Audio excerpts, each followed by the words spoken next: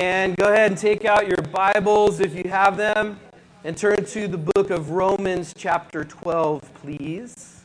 Romans chapter 12. So you might notice we're getting close to the end of the book of Romans, and we're actually starting our last section in the book of Romans. In the sections, we've kind of have words that start with S to help us understand. This is what Paul is explaining, and probably what he's teaching is he's going around on his missionary journeys, and he speaks about sin. That's what he does in chapter 1, verse 18 through chapter 3, verse 20. Talks about all different types of sinners. If you read through Romans chapter 1, verse 18 through 32, you kind of feel like, yeah, those sinners. And then he shifts and he starts talking about different kinds of sinners.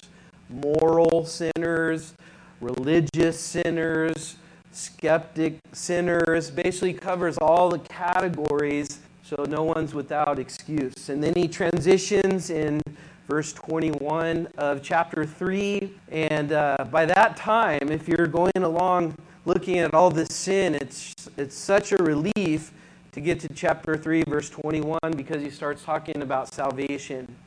And this salvation is a salvation that's outside of human beings. It's not in us to procure our own salvation, but we need to look to something else to find our righteousness in something else, and that is Jesus Christ. So from chapter 3, verse 21 to the end of chapter 5, he talks about salvation.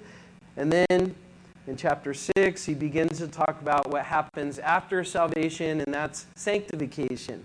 So he begins to explain how we grow in Christ and the importance of growing in Christ. And he does that all the way to the end of chapter 7. And then in chapter 8, or chapter 9, I'm sorry. So he does that to the end of chapter 8. And then in chapter 9, he begins to talk about God's sovereignty. He does that by looking at the nation of Israel and looking at how God has fulfilled his promises to the nation of Israel. In chapter 9, he looks at the past of Israel. In chapter 10, he looks at the present of Israel. In chapter 11, he looks at the future of Israel. And all of that is meant for us to look at Israel and say God is faithful, and he's faithful to complete what he started. As we look at Israel, we have to know he's going to be faithful to us, to each one of you, in his calling in your life, and to finish the course, finish the plan that he has for your life. He says in chapter 11 that his gifts and his callings are irrevocable. And so that should give us the confidence to go on in the things of the Lord, no matter what the obstacles, no matter the difficulties, not because of anything in us, but because of God's promises, that his promises are as good as done. So now we get into the last part of the book, chapter 12 through chapter 16, and he talks about serving, service. This is sort of where all of chapter 1 through 11, if you're to gather it all together and put it in a practical way, it's about serving the Lord now. And so that's why he starts off chapter 12, verse 1, this way. He says, I beseech. Do any of you beseech things? Have you ever said that word before other than reading the Bible? Have you ever told somebody, I beseech you? Well, you probably haven't, because you're not comfortable with that word. Most people aren't. And basically, what it means is he's appealing to us. He's appealing to his audience. He's appealing in a way where he's saying, for 11 chapters, I've told you all about the glories of God. So now I'm appealing to you. So of course, they didn't have chapters back then, so he wasn't saying that, but he was saying, everything that I've just written, so now you have to understand, you have to do something with what I just wrote. And what were some of the things that he wrote? He wrote about the glories of God, that we can have a righteousness in Christ, that it's not of us, but it's of him, that nothing can separate us from the love of God, that those who are in Christ, there's no more condemnation to those who are in Christ, that they have an inheritance. And all of these things that he's gathered and composed and taught. And now he's saying, I'm beseeching you. He's saying, look, don't be people who just say, yes and amen. I heard all that. I understand all that. He's saying, now you got to do something with that. He's saying chapters 1 through 11 has legs, and the legs start in chapter 12, meaning there's action. He's appealing. He's saying there's something amazing. There's something beyond what a human mind can really grasp and understand. His ways are far beyond our ways. And he's saying, I'm telling you, God is so amazing. God is so good. I'm beseeching you. So now you can beseech other people. You can beseech your kids to pick up their rooms. You can beseech your spouses to go on a date with you. So just start beseeching each other. You can start now if you want, or you can do it later. But beseech people. So what is he beseeching us about? He says, I beseech you, therefore. Again, you Bible students know that's a connecting word. Therefore means, based on everything I just said, I'm beseeching you. And then he says, brethren. So what does that mean? Why is that important? Because he's talking to believers. So this is for believers. Believers are being beseeched right now. Beseeched according to what? By the mercies of God. So we're being beseeched not in regards to a discipline or a punishment or a threat. He is saying, look, I want you to get and understand what I'm about to tell you is based on mercies. And we can look at that as and say the goodness of God, or the things that God is withholding from us in punishment and judgment because of our position in him. All the goodness of God. He's saying the goodness of God is what I'm appealing to you about to do something in regards to. And what is that? So here's the thing. That you present your bodies a living sacrifice, holy, acceptable to God, which is your reasonable service. So when he's saying that, he's now saying, because of everything that God has done and who you now are in Christ, and you're standing in him, in his goodness and giftedness, his withholding of his judgment and punishment, he's saying, here's what is, if you understand what he's saying, here's what it's only reasonable to do that. He's saying it's only reasonable because to know the goodness of God would be such that one would want to offer or present themselves to the goodness of God. Make yourself available to the goodness of God. Sign up for the goodness of God. Be present.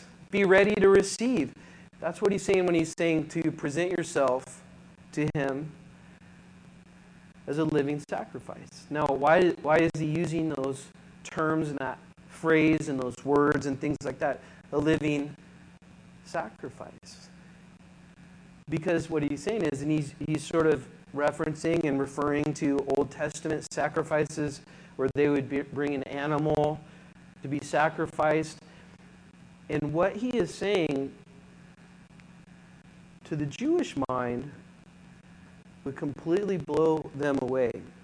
Maybe we don't pick up enough of what he's saying, because what would be required of an offering? That would be perfect. It would be without blemish, right? You couldn't bring a blemished animal to be sacrificed. The sacrifice had to be unblemished, and it had to be perfect. So he's telling us to bring ourselves like that. But see, that's where you have to understand what he's said prior to this, because he's now saying that we're able to bring ourselves as a holy, acceptable sacrifice. because now we're in Christ. What he's saying is now we can do that. That as those who have put their faith in Jesus Christ, they can do something that would have never been thought of before. That not an animal would be brought, but a person would be brought. Not something outside of the person, for the person, sacrifice, an animal, but the very person themselves. Why? Because that person has been made holy in Christ. That person is now in Christ, and they're able to bring themselves to God because they are in Christ blameless, spotless, sinless in Christ, and we are accepted by him. So we can do this. So this is what Paul is saying, is this is an opportunity that we have as believers, that now we can actually present ourselves right to God and say, here we are, God. I am here to receive all that you have for me. And what's required to do that is that we would be living sacrifices. So that word living is in there because it's being contrasted with a dead sacrifice.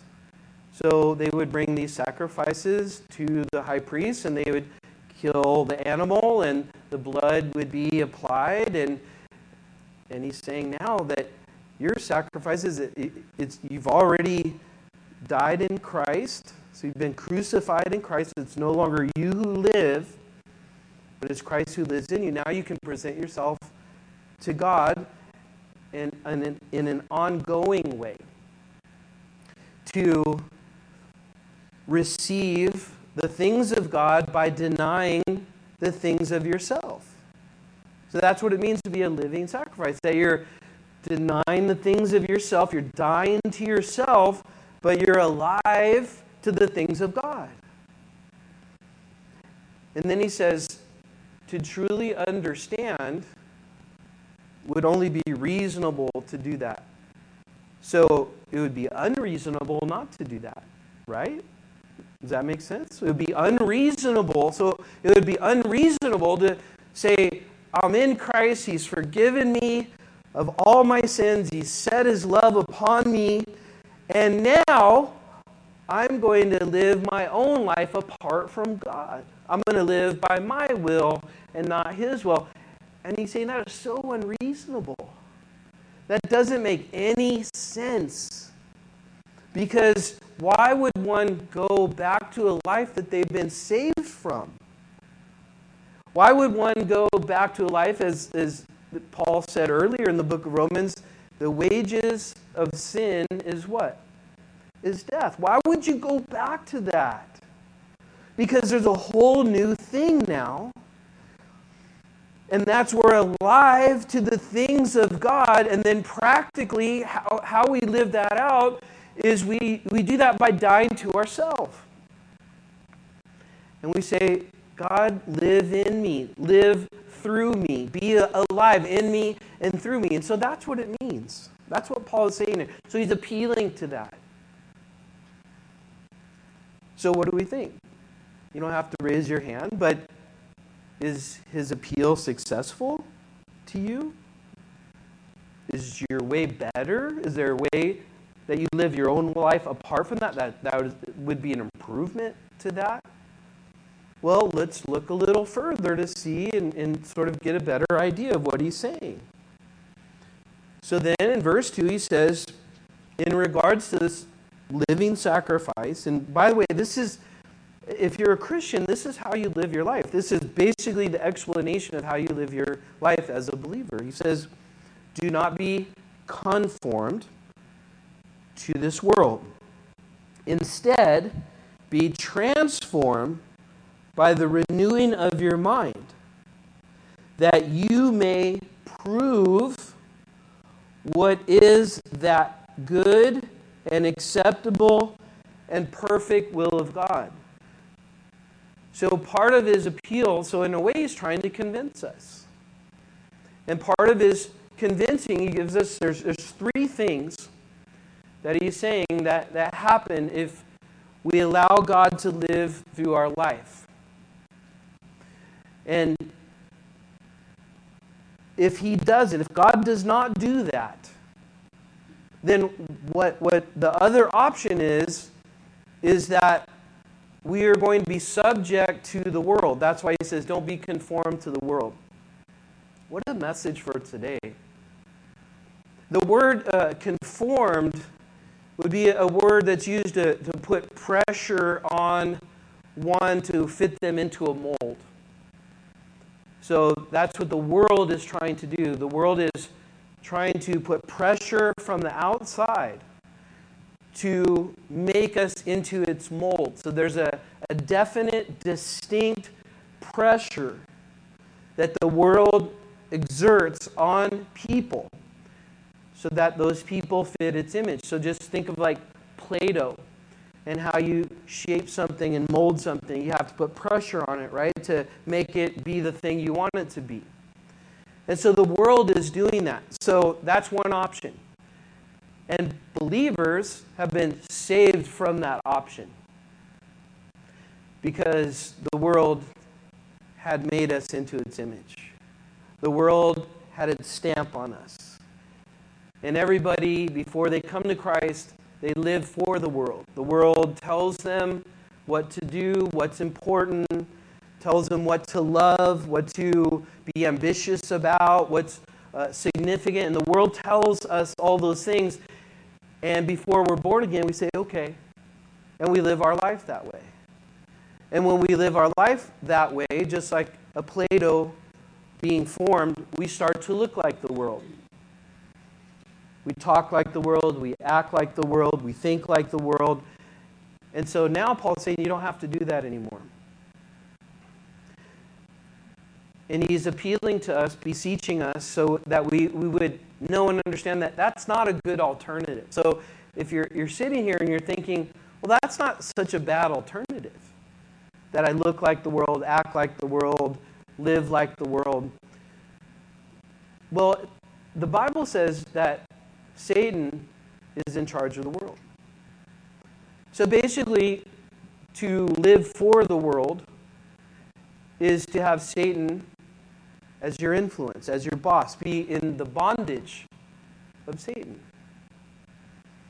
And John, the Apostle John, says all that is in the world could be summed up in the lust of the flesh. What is that? My bodily appetites tell me what to do. They control me. So the lust of the flesh, the lust of the eye, what's that? The lust of the eye is I see, I want.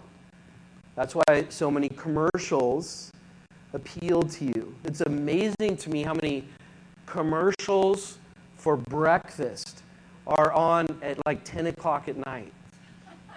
Because then you wake up and you want that. You want that sausage McMuffin with egg when you see it at night.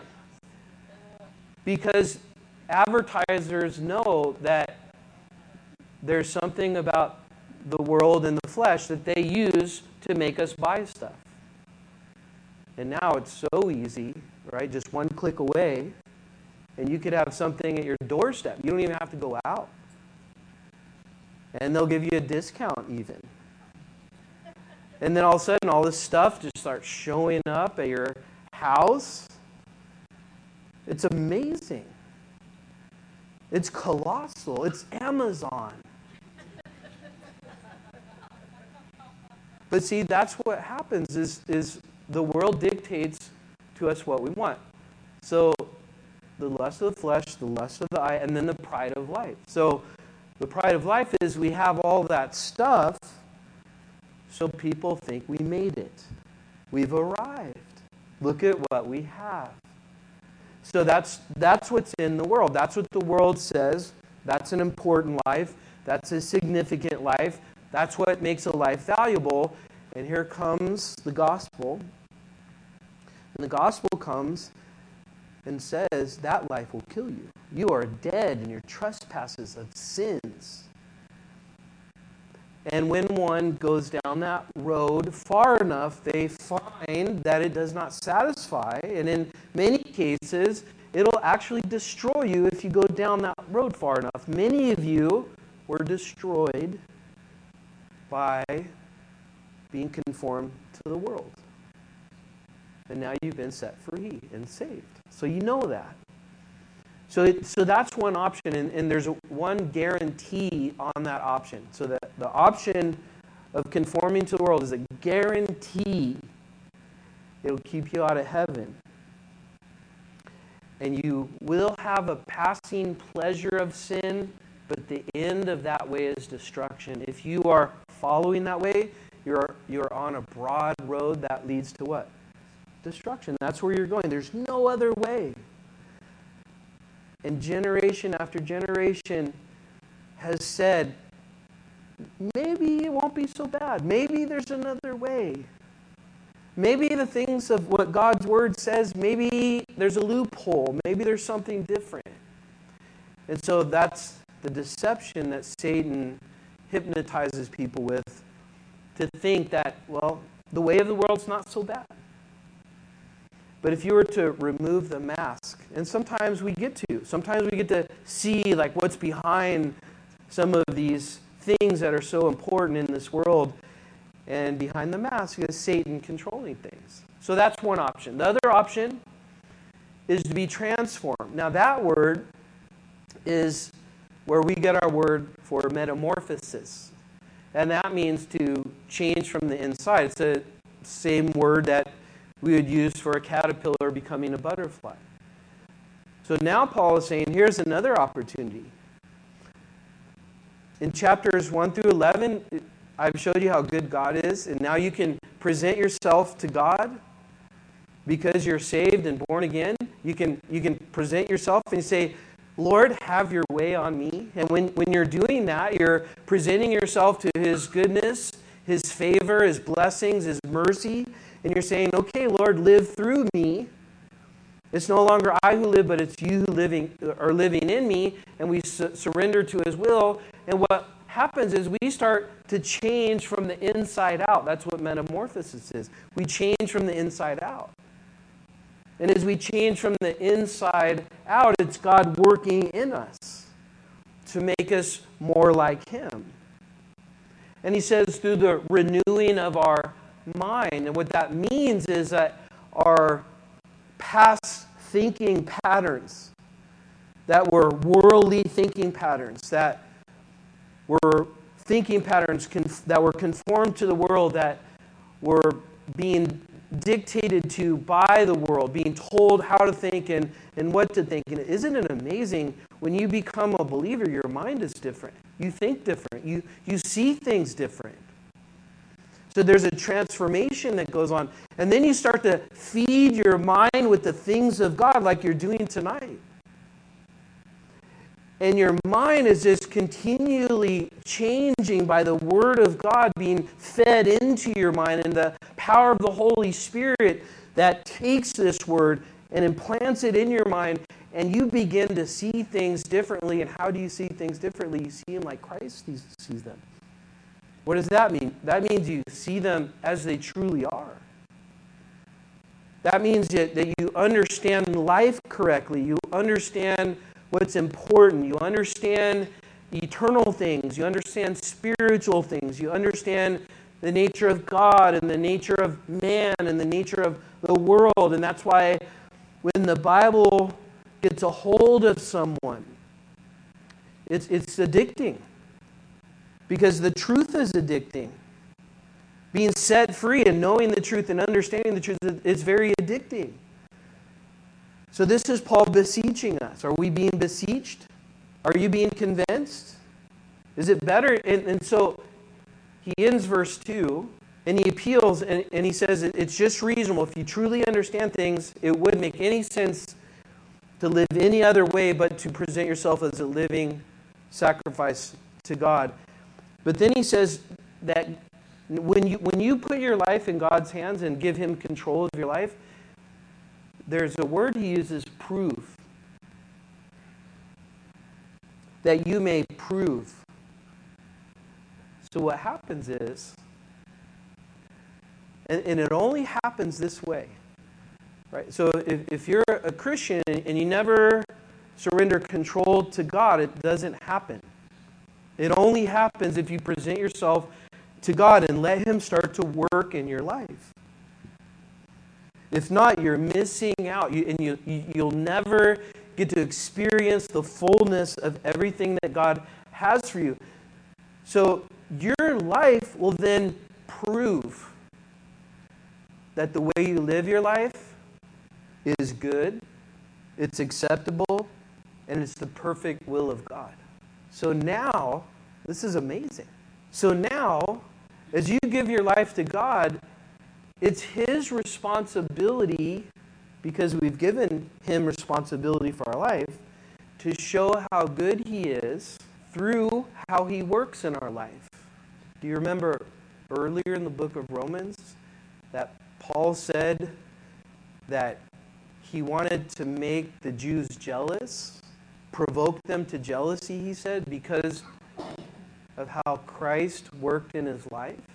And so now the burden, so we shift control and responsibility of our life over to God. We say, your will be done, and now God goes to work.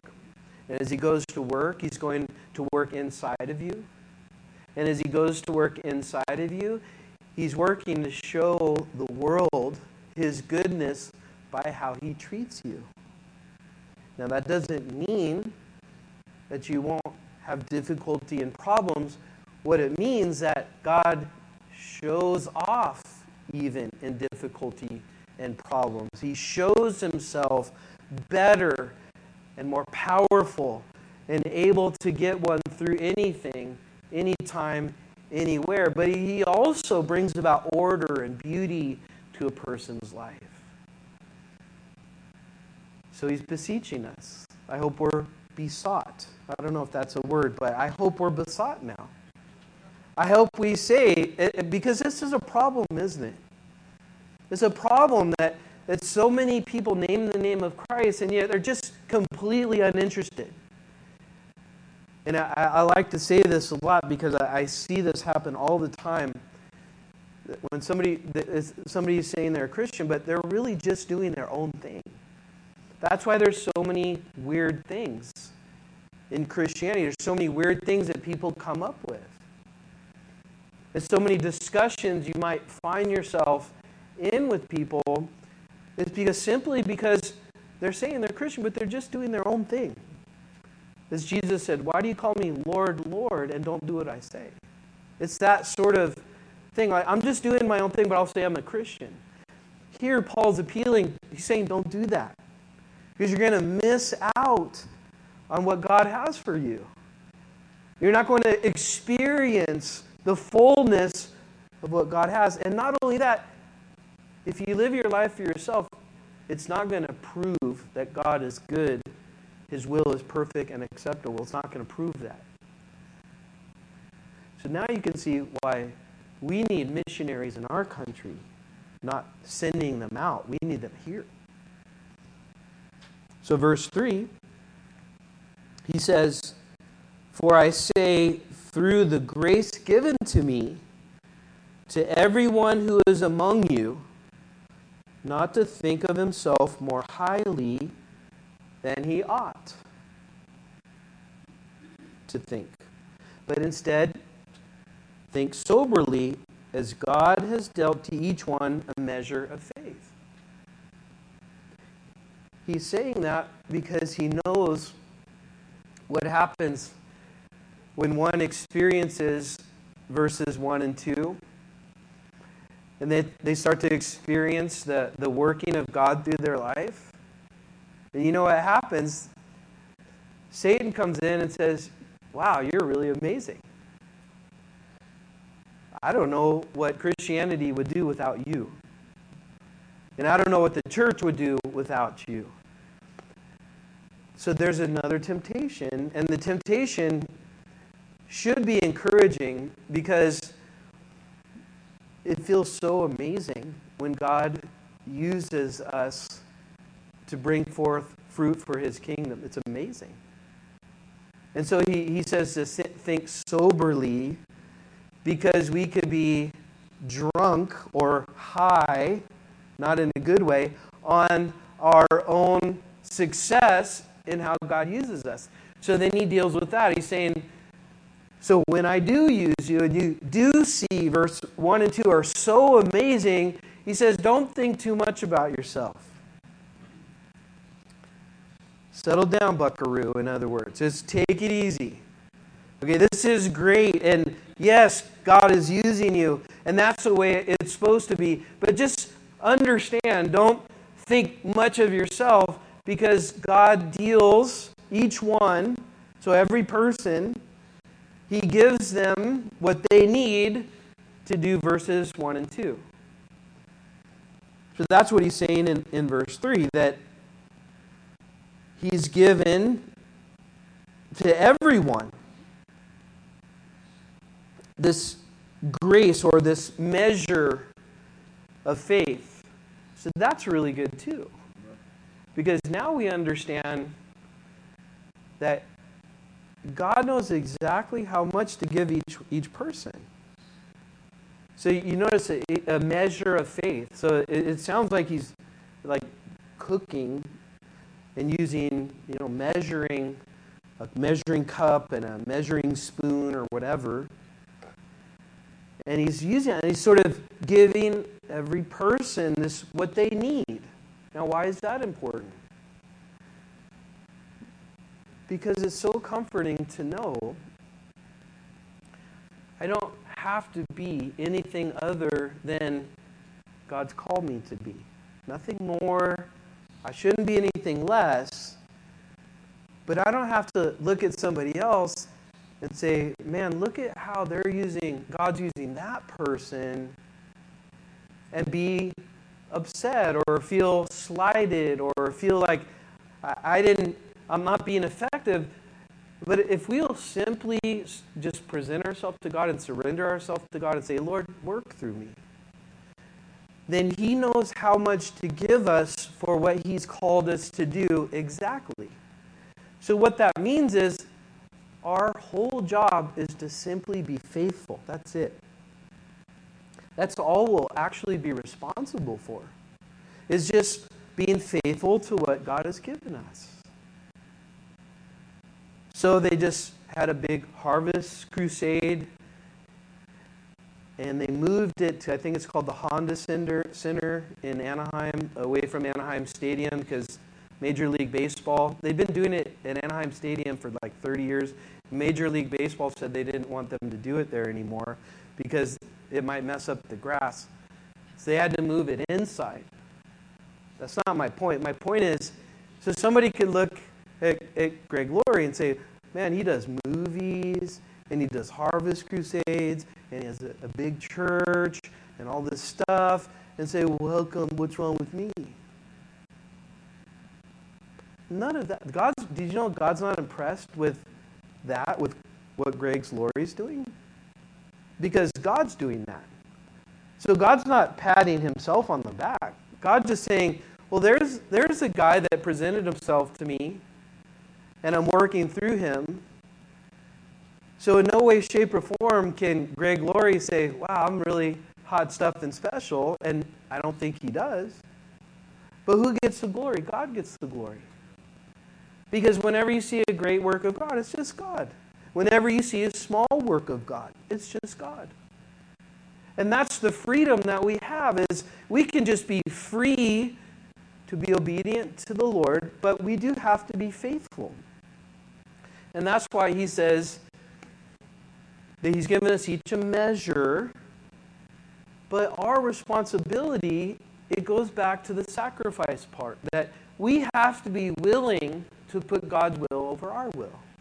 That's our part. And that's where we grow in the things of the Lord. And there are times where we have to do things that we don't feel like, but God's calling us to do, just to be faithful. And as we do those things, and probably a lot of you made some sacrifices to be here tonight. And so it's not always just super easy, but when you say, Lord, that's what you want me to do, and I'm going to be faithful to do that, then that's where God just pours out his blessings. And the blessings are according to his measure. He doesn't have the same way to measure things like we do. His measuring stick, and this is really important because when Christians apply the world's methods to success to Christianity, it completely messes Christianity up. God doesn't use those same methods.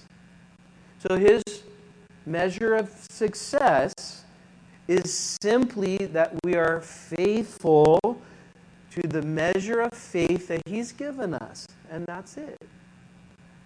So what's required of a steward or a servant or one who takes care of the things of God, what's required? What's required is simply to be faithful. And the good thing is he's measured out enough faith for us to do that.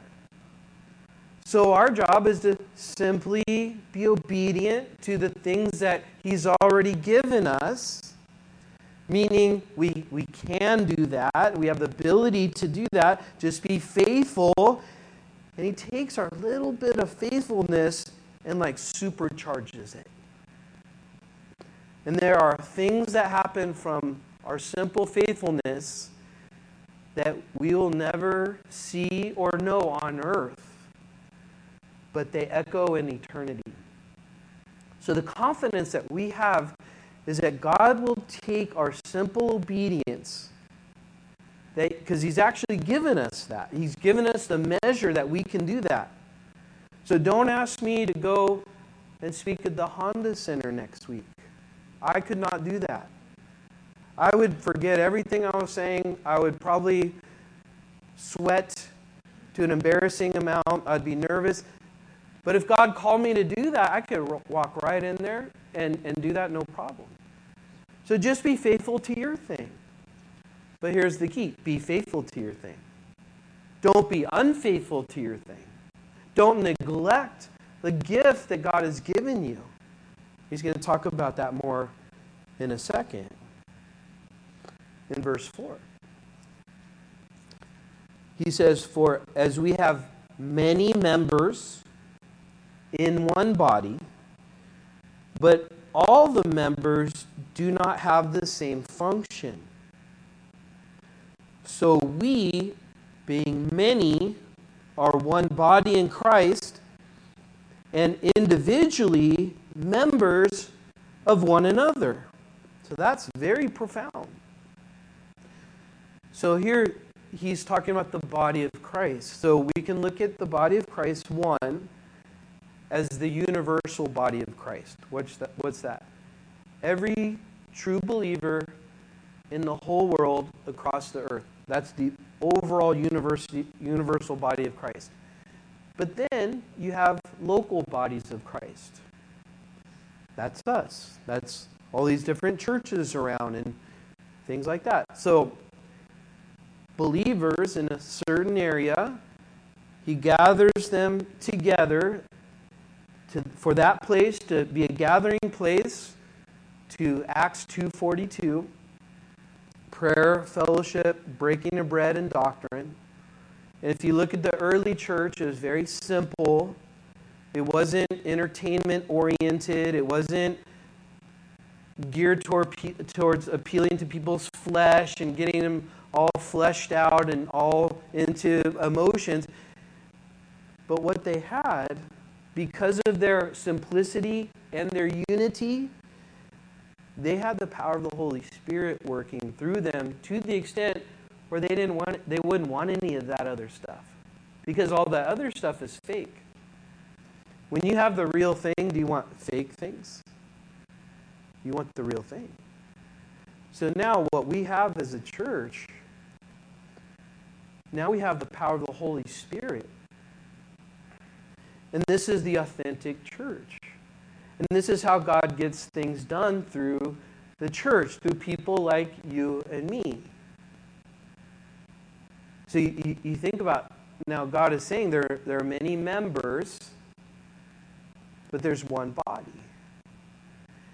And now what he's saying is each individual members, and he's comparing it to like body parts. He does that in 1 Corinthians chapter 12. So we have one body, but there's different parts of the body. Eyes, ears, arms, fingers, that sort of thing. So he's saying there's diversity, meaning there's different gifts. That's why it's so important to not covet someone else's gift or what someone else is doing or aspire to take over or be some big shot. You don't want to be in a position that you have not been gifted for. But you do want to be in a position that you have been gifted for. And it's amazing. And so the Spirit is working in every believer's life, particularly for the local body. In other words, God has given each one, every believer has spiritual giftings to build up the local body of Christ. So that's the primary area of gift usage. Not the only area, but the primary area. And it's up to each individual to move off the couch, so to speak, in their Christian faith and begin to use their spiritual gifts first and foremost within the body of Christ. What happens when someone does that? It builds up the body of Christ. Is that a good thing? What happens when one neglects their gift that has been given to them? The body of Christ suffers. So this is what he's saying. We each, and this is amazing, this is where Christianity takes off, becomes real. This is where we experience God working through us. The power of God. There's so much talk oftentimes about revival and supernatural things and all that. And we should want that. But how does it work? That works the simplest way by every member of the body of Christ, let's just say the local body, just using their gift. And then you have this supernatural thing going on in that body when that individual is using that gift. Verse 5, he says, "So we being many are one body in Christ and are individually members of one another, having gifts," these are spiritual gifts, "differing according to the grace that is given to us. Let us," what? What does that say? Let us use them. I couldn't hear you guys. Let me read that again. Having gifts differing. That's why this is important. Because I can't do what God has gifted you to do. And you can't do what God has gifted me to do. I need you, and you need me. We all need each other. You need a person sitting next to you, person sitting behind you. We need each other. You have a gift. Use it. Let me read that again. I'm going to beseech you. Having then gifts differing according to the grace that is given to us, let us use them. Why is that so hard? And then he talks about some of the gifts. Well, let's look at that. If you have the gift of prophecy, what does that mean? That's not as much future casting and future telling than it is forth telling. Having the gift of prophecy is one who's able to speak forth the word of God. There can be a future element. We see with the prophets in the Old Testament, obviously they're called prophets, so they had the gift of prophecy. And it wasn't just all future casting. Some of it was, but some was just speaking the word of God to the people, calling them to repentance, encouraging them, telling them about the things of God, the ways of God. In our day and age, this gift, so this is a gift that the church needs. If it's listed here, the church needs it. God doesn't just mess around, just write random stuff. So the church needs someone that can speak forth the word of God to build up the body of Christ. Absolutely essential. How is one with this gift to use this gift? He says, if you have the gift of prophecy, let us prophesy in proportion to our faith. So he gives us an explanation of how these gifts particularly are supposed to be used. So one who speaks forth the word of God, they need to do it according to faith. Why? Because oftentimes, do you remember what happened to the prophets? They're mostly killed. That's why you need to have faith when you speak forth the word of God. Because a lot of times people don't like it, and they don't like you. You can't speak forth the word of God if you're worried about what people think about you, and if you're overly concerned about hurting people's feelings above the truth. So you have to have a measure of faith that God gives you to be able to say the things that he puts on your heart. So that's what one has to have to use that gift. So what else? Or, in verse 7, or ministry. If you have the gift of ministry, what does that mean? That just means serving. So that means the word for deacon is the same word for this word ministry. There's some people that just serve. And they feel comfortable doing that, and they enjoy doing that. They feel God working in their heart. They have a sense of accomplishment and a sense of being. So these are the people in church that you notice a lot of things happening around here that we enjoy as we walk in is because many other people with the gift of ministry are making it possible. So if you have the gift of ministry, if you just enjoy serving, if you're one of those that just have this unusual gift of just serving and doing things, this is what you need to do. Let us use it in our serving. So that sounds simple, right? Why does he say it like that? So if you have the gift of serving, you just like to serve, you just like to help out. You see a need and you just got to get in there and help out that need. Well, he says, if you have that, just understand, do it as using your gift. He says that, the gift of ministering. Why? Because you might have a feeling sometimes, Satan will come and tempt you and say, what you're doing is meaningless, nobody cares, not too many people thank you for it. A lot of people don't even know you do it. So what he's saying is just know you have that gift and just use it. And don't worry about how many thanks you get and pats on your back. Pray for someone with the gift of exhortation, which we'll see later, who will come encourage you. Maybe your church doesn't have that yet, so pray for those people to come. But he says just find your satisfaction and joy just in serving.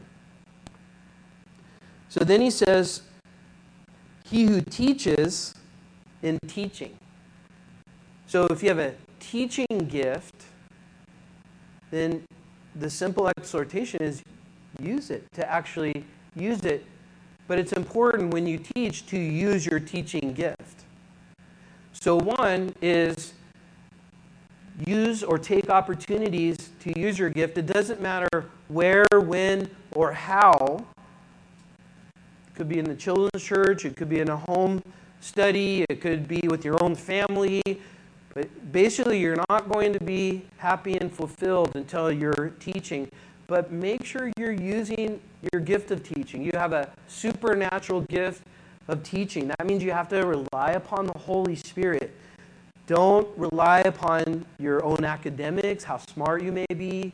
If you're a really smart person, some teachers that have a natural gift of charisma.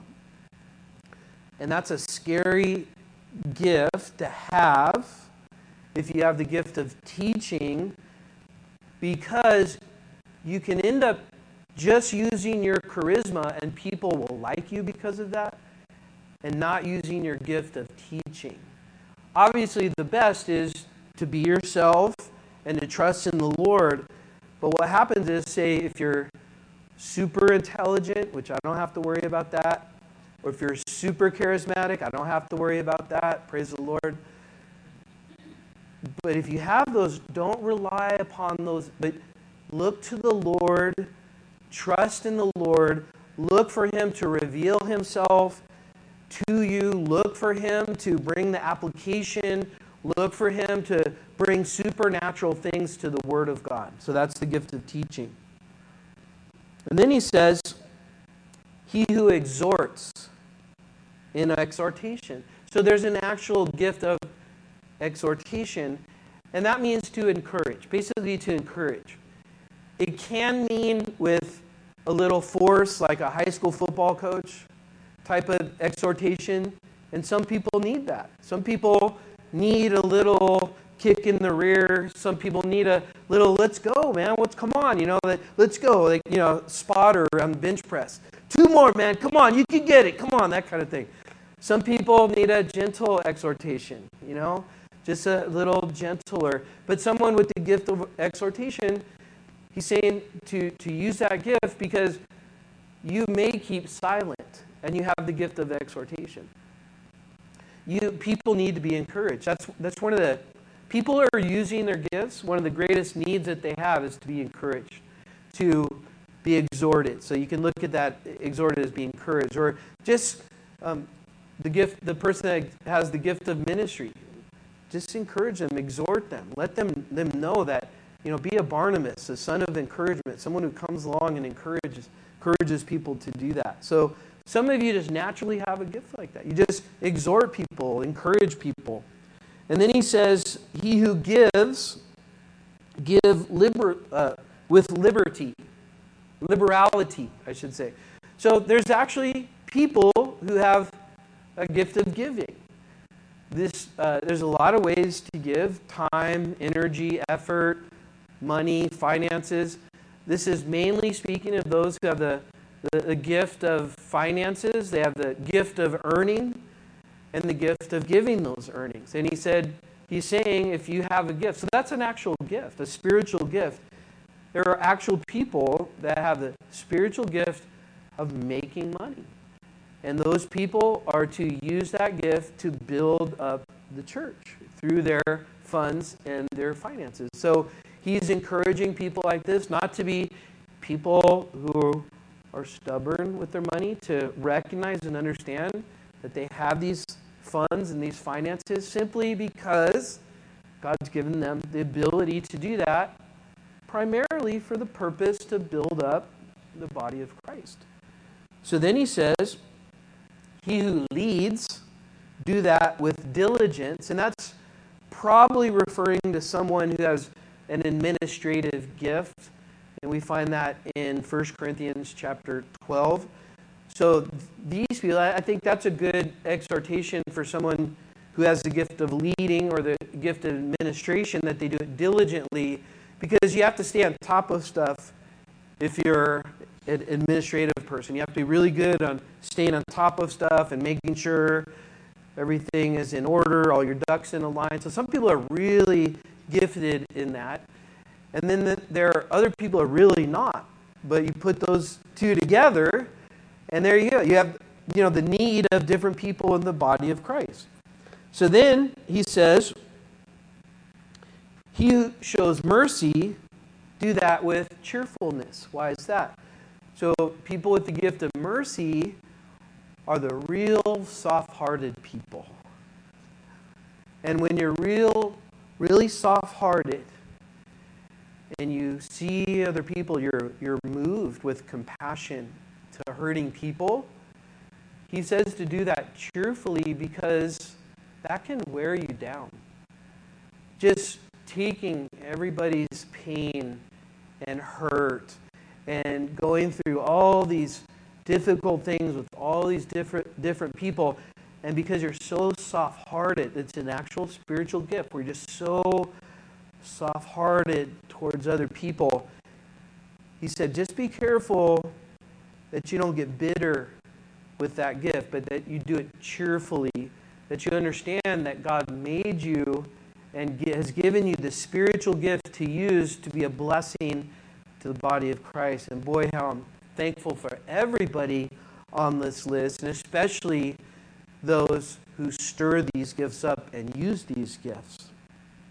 So, verse 9, are we going to make it? Well, we'll see. So now he goes into, I believe we're going to, don't look at the clock. I know you're tempted to. Do not look at the clock. No, you can look at it if you want. So now he goes in and just starts listing all of these behaviors and ways that we're to be as we present ourselves to God and we allow God to use us. And these, I would just ask you as a church body, two things. And we're going to get through this, because I'll probably go pretty quick, Lord willing, through this. But one, I ask you to pray about using your gift, because we all need your gift. This body needs your gift. Two, as we go through this list, this is sort of an explanation of how we are to be as believers towards one another. And especially, you think about that in the body of Christ. So pray that our church would be like this. Okay? Can you do that? Those two things? Let's all agree to do those two things. So here we go. Let love be without hypocrisy. That word hypocrisy is where you get the word for actor, where they would put on a mask.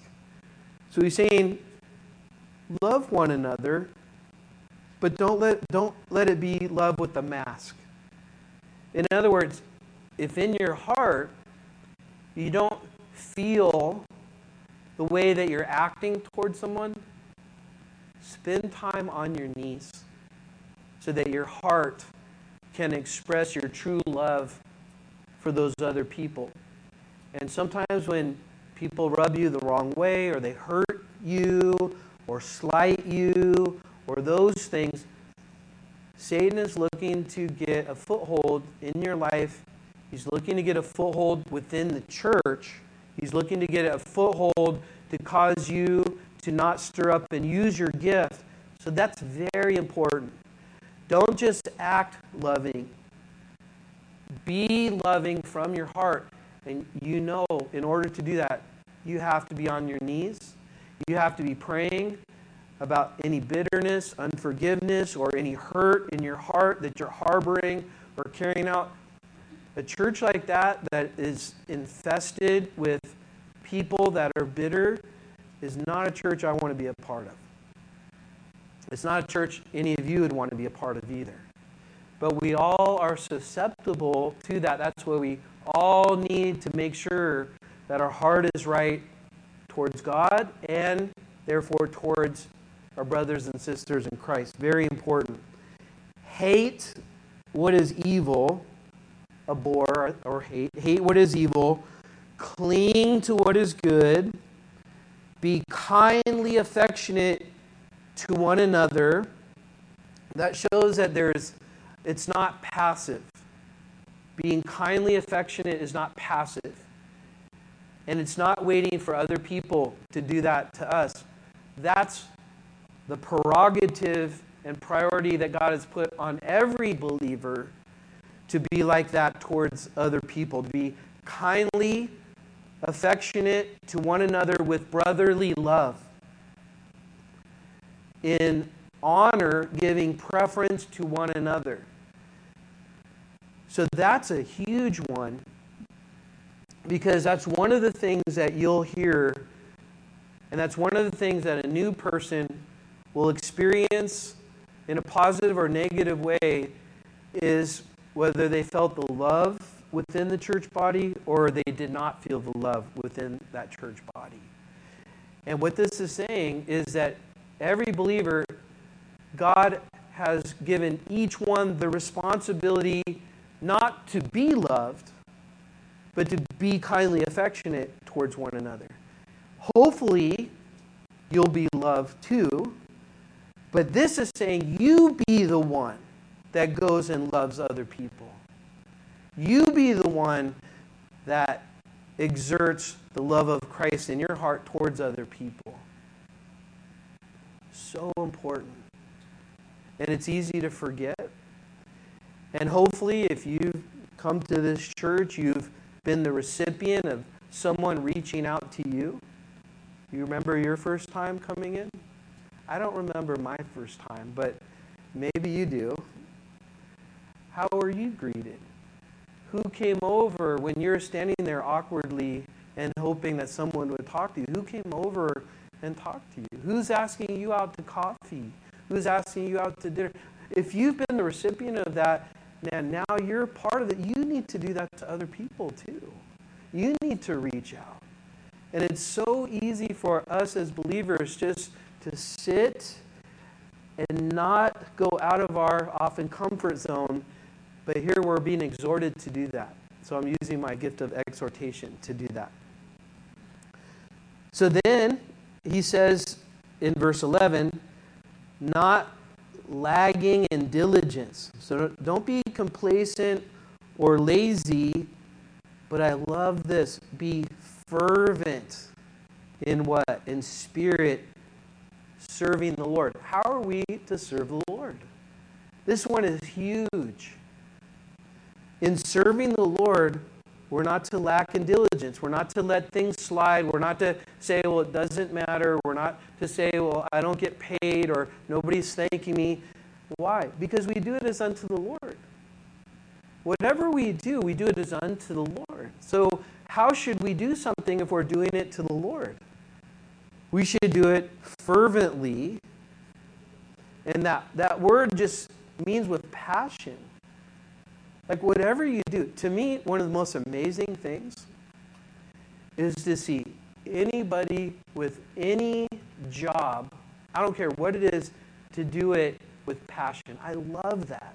I actually take time, whatever I'm doing, when I hear the trash truck come, I go and look. Because it's amazing to me. My trash guys are amazing. They do such a good job. And I'm always telling Tamara, should I put this out? They won't take this. They won't take this. They take everything.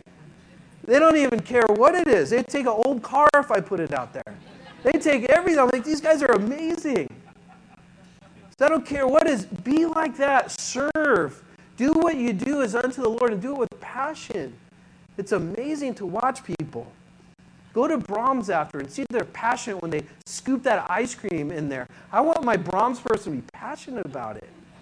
I don't want to be like they're 80 a scoop and can't wait to get home. I want to see them excited. I want to see them passionate about it. And I'm sensitive to people that aren't passionate. I hate when I go to the store and they don't even look at, they're like bagging your groceries and don't look at you. And you're like, oh, thank you. And I'm like, what's wrong? Look at me. Anyway, we should never be like that as Christians. We should be passionate. Serving the Lord, that's why we're passionate. Rejoicing in hope. Do not look at the clock, anybody. Rejoicing in hope. Patient in tribulation. Continuing. You might want to circle that word. Continuing steadfastly in prayer, distributing to the needs of the saints, given to hospitality. What does that mean? That means kind to the stranger. So many ways to look at that, but look at that within the church. You guys would bless me so much if you're kind to those new people that come in. That's a huge blessing. When I actually see you doing that, it blesses me so much. Because it's really can be very awkward to walk into a new place. So given to hospitality, verse 14, bless those who persecute you and bless and do not curse. We did a whole message on that last Sunday. Verse 15, rejoice with those who rejoice and weep with those who weep. I was thinking about that. What's harder to do? I think in many cases it's harder to rejoice with those who rejoice. Because sometimes we say, how come they're getting all that great stuff and I'm not? So don't be like that. Because when God blesses one of us, what? He blesses all of us. I love to see the Lord blessing you guys. Just not too much because it makes me feel bad, but a little bit. Just a little bit. No, seriously. I love to see God blessing you.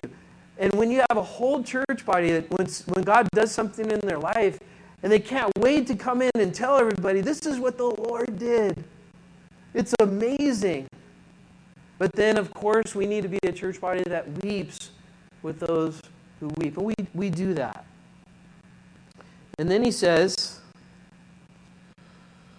verse 16, be of the same mind towards one another.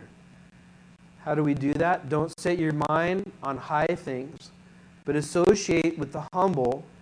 Do not be wise in your own opinion. Repay no one evil for evil.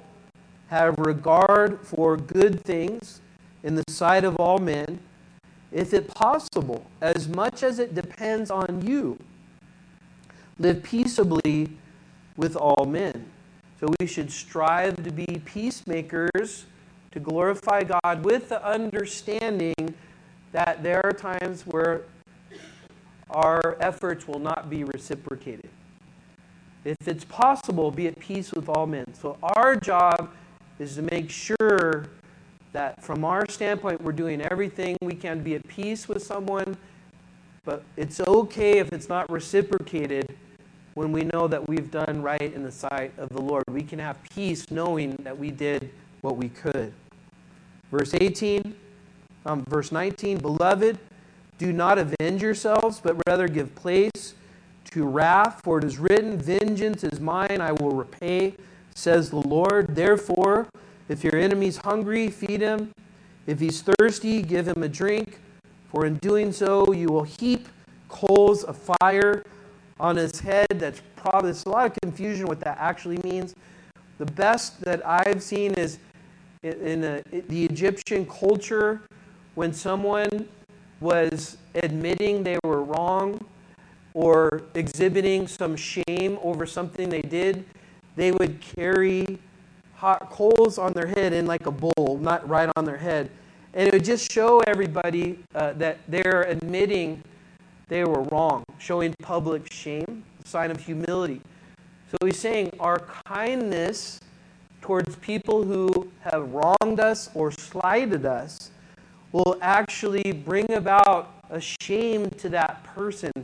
It's hard to be hateful to someone who's kind and loving back. Not impossible. Some people are really gifted at that. But in general, you know what I mean. So let's finish. Do not be overcome with evil, but overcome evil with good. So that's how we do it. We just do good, look to do good, look to bless, look to be a blessing, use our gifts, and let God be in control. So that's what it means to present ourselves to God as holy, living sacrifice. Don't look at the clock. Let's pray. Father, thank you for this evening. My brothers and sisters who have come tonight, I pray a blessing upon them, Lord. Use them, guide them, stir their hearts, pour out your Spirit upon them. In Jesus' name, amen. All right, God bless you guys. Have a great night. And don't forget, Pastor Brian from Haiti, Lord willing, is supposed to be here on Sunday. So don't miss that. It's going to be awesome.